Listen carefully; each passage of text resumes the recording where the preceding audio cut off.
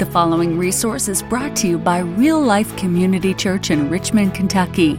We hope you're both challenged and encouraged by this message from Pastor Chris May. If you have your Bibles, you can go with me to the book of Matthew chapter 1. I'm going to preach just a short message this morning. You know that's not true.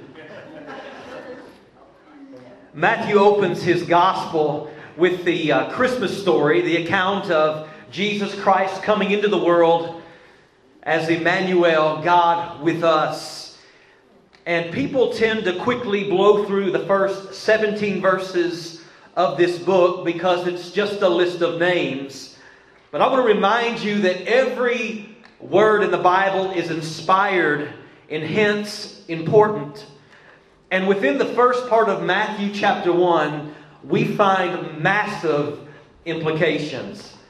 For starters, Matthew doesn't begin the Christmas story with the words, "Once upon a time, or in a galaxy far, far away." No, he begins with historical fact. See, the Christmas story is not fantasy. It is not fiction. It is a historical event. The story is not metaphorical. Who Jesus is and what He does is absolute truth. There's something else, though, in these verses I want us to see, namely, that the Christmas story and ultimately the gospel extends beyond gender barriers, social barriers, and even moral barriers. See, Christmas means for all of us who would repent and trust in Jesus, no matter of our past, no matter of our brokenness, that all of us are welcome into the family of God because of who Jesus is and because of what He has done. Do you believe that? Matthew chapter 1, beginning in verse 1. The Word of God says that the book of the genealogy of Jesus Christ, the son of David, the son of Abraham. Abraham was the father of Isaac, and Isaac the father of Jacob, and Jacob the father of Judah and his brothers, and Judah the father of Perez and Zerah by Tamar, and Perez the father of Hezron, and Hezron the father of Ram, and Ram the father of Amminadab, and Amminadab the father of Nahshon, and Nahshon the father of Salmon, and Salmon the father of Boaz by Rahab, and Boaz the father of Obed by Ruth, and Obed the father of Jesse, and Jesse the father of David the king. And David was the father of Solomon by the wife of Uriah. And Solomon the father of Rehoboam, and Rehoboam the father of Abijah, and Abijah the father of Asaph, and Asaph the father of Jehoshaphat, and Jehoshaphat the father of Joram, and Joram the father of Uzziah, and Uzziah the father of Jotham, and Jotham the father of Ahaz, and Ahaz the father of Hezekiah, and Hezekiah the father of Manasseh, and Manasseh the father of Amos, and Amos the father of Josiah, and Josiah the father of Jeconiah and his brothers at the time of the deportation to Babylon. Verse 12. And after the deportation to Babylon, Jeconiah was the father of Shealtiel, and Shealtiel the father of Zerubbabel, and Zerubbabel the father of Abiad, and Abiad the father of Eliakim, and Eliakim the father of Azar, and Azar the father of Zadok, and Zadok the father of Achim, and Achim the father of Eliad, and Eliad the father of Eleazar, and Eleazar the father of Mathan, and Mathan the father of Jacob, and Jacob the father of Joseph, the husband of Mary, of whom Jesus was born, who is called Christ. So all the generations from Abraham to David were 14 generations, and from David to the deportation to Babylon, 14 generations, and from the deportation to Babylon to the Christ, 14 generations. This is the word of the Lord, and you may be seated. Well, the ancient historian Josephus points out in his writings that the Jews actually used genealogy to establish a person's inheritance, their heritage, their legitimacy, and their rights. See, genealogy in ancient cultures was of great importance. Pedigree functioned almost like a resume would today. This ancient culture was very communal. The Western world is very individualistic. So your pedigree was your resume. It's a good practice, as you know, to put something really important or some outstanding accomplishment at the top of your resume that kind of stands out. And Matthew follows suit, opening with a sentence that calls Jesus the Christ. Kind of cool to have at the top of your resume. So then he connects Jesus to David and to Abraham. Now, the title Christ points us back to David as the anointed king of Israel. And this term then became associated with the Messiah who would come to be the hope of Israel. And Matthew connects this to Jesus. You may remember back in 2 Samuel chapter 7, verse 16, that God promises David through the prophet Nathan that his kingdom would be established and it would reign forever. And Jesus is the fulfillment of that prophecy. He is born through the royal line of David, and how many know that his kingdom will indeed be forever? Matthew then connects Jesus to Abraham, which ties him to the Abrahamic covenant. God promises, if you remember Abraham, that through his offspring, all the nations of the earth would be blessed. And Christ, again, is the fulfillment of that covenant. And because of Christ's birth, his death, his burial, and his resurrection, how many know that both Jews and Gentiles, every nation, every people are invited in to the family of God by grace through faith? So these are helpful inclusions to have on this genealogy. Now, if we're honest, there are parts of our life or certain jobs that we intentionally leave off our resume. Are you with me? We kind of tinker with our resume because there's things about you don't want other people to know. Like when you're listing personality traits, you don't list lazy, really sensitive, over-emotional, don't show up to work a lot of the time, procrastinator. Brothers and sisters, leave those things off your resume and change them. Amen? Those qualities will not help you land a job. And think about this. If you were to list out the people who are in your family tree, if that was going to help you get some position, how many know there's probably some people that you would leave off that list? A weird uncle, a crazy cousin, somebody. But there's somebody you don't want associated with you. And so in the ancient world, people would, like we tinker with our resumes, people would kind of tinker with their genealogies. There's certain people that they would leave off. Well, Matthew does the opposite with Jesus' ancestry. He actually includes people in this genealogy that hurt someone's reputation that he wouldn't have expected to put on this list. Matthew leaves these people off. Now, I want to just quickly go through this. Let me give you 3 anomalies found in Matthew's genealogy here. Here's the first one. This list includes women. All right? You've got Tamar, Rahab, Ruth, Bathsheba, listed here as the wife of Uriah, and you have Mary. All right? So these are 5 women. Now, that may not strike you as odd, but in the ancient world, this was quite unusual, where lineage was traced through the men. For women to even be listed like this was very abnormal. And if they were, it was for some particular reason. But Matthew doesn't just include one woman. He includes 5 women. In that day and age, as many of you know, women were very marginalized. Yet we see here the value that God places on women. Amen? And these women play a vital role in the plan of God. As a matter of fact, the redemptive plan of God. So Matthew, and realize he's under the inspiration of the Holy Spirit, is compelled to break this social norm by including 5 women in this account. So the Christmas story reminds us of this, that we all have God-given purpose, that we all have value, men and women alike. And there's a second anomaly found here. Not only does he list 5 women, but 3 of the women are Gentiles. So this list includes Gentiles. Now, the term Gentile, in case you're not familiar with that, refers to an individual who is not a Jew. So to the Jews in the ancient world, Gentiles were considered what Tim Keller calls racial outcasts. They were excluded from temple worship. Could you imagine They were considered unclean by many of these Orthodox Jews. A Jew did not want in any way to associate with Gentiles. Yet I love Matthew's heart and the Holy Spirit's inspiration in this, that 3 of the 5 women listed here, Tamar, Rahab, and Ruth, are in fact Gentiles. People would leave them off the list of that genealogy, but Matthew intentionally leaves them on.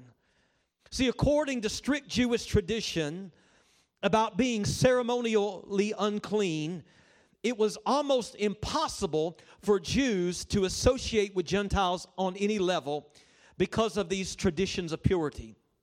Tim Keller points out Jesus' reversal. I love this, of this mindset. The Gentiles thought, or the Jews, thought, if I come in contact with a Gentile, I'm going to become infected with their paganism or their uncleanness. Maybe you know some people like that, they're kind of on their moral high horse, and they want to avoid certain people because they feel they're going to be contaminated. Now, I understand that the scriptures, and it talks about, evil company corrupts good habit. But listen, we're not called to be spiritual hermits. There's a lost and dying world that desperately needs Jesus. And we've got to be willing to go where Jesus would have us to go and to touch the lives of people that may not look like us, act like us, have our same values. We've got to be really willing to reach those people. But here's the heart of Jesus. His holiness cannot be contaminated by coming into contact with us. Instead, when we encounter Jesus, His holiness infects us. Amen? A total reversal of that mindset. Dr. Craig Keener writes that one purpose of the Jewish genealogies was to highlight the purity of one's Israelite ancestry.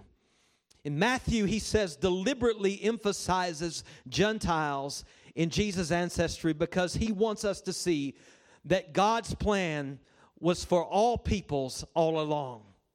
Jesus, this was not a new plan that, maybe we'll bring everybody into this family. No, from the beginning, God's plan was, His heart was for all people. That ought to make you feel really good today. Amen? Now, not only does Matthew include women and Gentiles in this list, but he takes it one step further by including blatantly immoral people. We know that we have all sinned. We talk about this often. We all fall short of the glory of God. But Matthew's list includes people who, even by today's loose standards, would be moral outcasts. Let me just give you a few examples here. Number one, Rehoboam and his son Abijah were both incredibly wicked rulers. Yet God is working throughout all of these generations listed. And I'm including the good, the bad, and the ugly. He's working through all these men and women to bring about His good purposes. And I want to just take a rabbit trail for just a moment and encourage you today. You may not be happy with the state of our country right now. There may be certain leaders that you're not fond of. Or maybe that was the case at some time in the past for you. Maybe you're not happy with the things even in our city. Maybe there's somebody in government or political power and you're just wondering, listen, I don't see how God is going to work through this. But I want you to know that God supersedes even our really bad choices. He's a sovereign God and He's on the throne. And He's so powerful that He can go beyond our evil hearts. God can go beyond those bad decisions, the dysfunction that our country's in. And He can bring about His good purposes. Are you with me? That's really good news. If you were just to sit down and read through the book of Genesis, you will read some crazy stories. And you have to think, if you didn't know the rest of the Bible, the rest of the story, you would have to think to yourself, how is God going to fix this? But we serve an almighty, all-powerful God, amen? And He is able. Then he lists some other people as well. Judah, for instance, who is one of the sons of Israel, sons of Jacob. And he lists his daughter-in-law. This is Judah's daughter-in-law, Tamar. Now, you want to talk about messed up. Judah was unjust to Tamar, And so she tricks him. This is his daughter-in-law into sleeping with her. This is the Bible. All right? This is dysfunction. You think your family's dysfunctional. So Matthew includes Tamar, I believe, to ensure that we get the whole picture. That there was, in fact, incredible dysfunction in this family. Yet, God's purposes were accomplished. Then he mentions Rahab. Rahab was not only a Canaanite, but also a prostitute. Then King David, and you say, well, wait, King David, he's royalty. That's somebody you want on your resume. Well, Matthew points out, instead of just listing David, he points out that Solomon was born to David, quote, by the wife of Uriah, end quote. So instead of just using Bathsheba's name, or instead of leaving Bathsheba off altogether, which would have been customary in that day, Matthew reminds us that she was once the wife of one of David's loyal men. And you may remember the story that David looked upon her while Uriah was off to battle. And David wanted her. He lusted after her. This is a man after God's own heart. And yet he was weak in this moment. And he calls for her and he sleeps with her and she becomes pregnant. And so, to make matters worse, to cover his tracks, David, what does he do? He has Uriah killed. Now Bathsheba can be his. What I want you to see is this. Every person listed in this genealogy of Jesus, all of them fall short of the glory of God. None of them are listed there because of any merit of their own. And I believe that these first 17 verses are showing us why Emmanuel, God with us, had to come. He tells us in verse 21 that Mary will bear a son and call his name Jesus, for he will save his people from their sins. And so you read the first 17 verses and you see the necessity for that. Amen? So in this genealogy, we find women, Gentiles, and blatantly immoral people. What does it mean? It means that every one of us need a Savior. It means that Christmas is good news for every single one of us. Again, not a person listed in these verses outside of Jesus is without sin. Even Abraham sinned. He was deceptive. He lied. No, even married sin, because my Bible says that there are none righteous, no, not one. We all need a Savior. Here's what I love about the gospel. See, the king, David, and the prostitute, Rahab, both were sinners. They both need a Savior. There's not some moral elite who don't need the Lord. Every one of us need a Savior. This is why Jesus came. It's crystal clear. Maybe you came in here today and you feel really ashamed. And you say, well, I get the Christmas message, but it's not really meaningful to me. Pastor, you don't know what I've done. You don't know where I was even last night. Because I know what some of y'all thought. Because I've heard this. You wanted to come see your child perform in this Christmas play. But there's probably somebody in here who thought, if I walk in the doors, the church might burn down. And that is a common thought. But that thought is not from God. Because I want you to know, if you feel like your life is dysfunctional, if you are broken and you can't repair yourself, you're in good company. Just read Matthew 1 through 17. Every one of us need a Savior. And Jesus came to save people just like you. And listen to me, just like me. We all need a Savior. Here's the great news. This is the Christmas message. There is hope for every single one of us. If you still have breath, there's hope for you today. That's the message of Christmas. Thank you for listening. If you'd like to know more about how you can have a relationship with Jesus Christ, or if you have questions about our church, you can email us at info@myrealchurch.org. Real Life Community Church is located at 335 Glendon Avenue in Richmond, Kentucky. We invite you to join us for worship Sunday at 10:45 a.m. or Wednesday at 7 p.m. Visit us online at myrealchurch.org.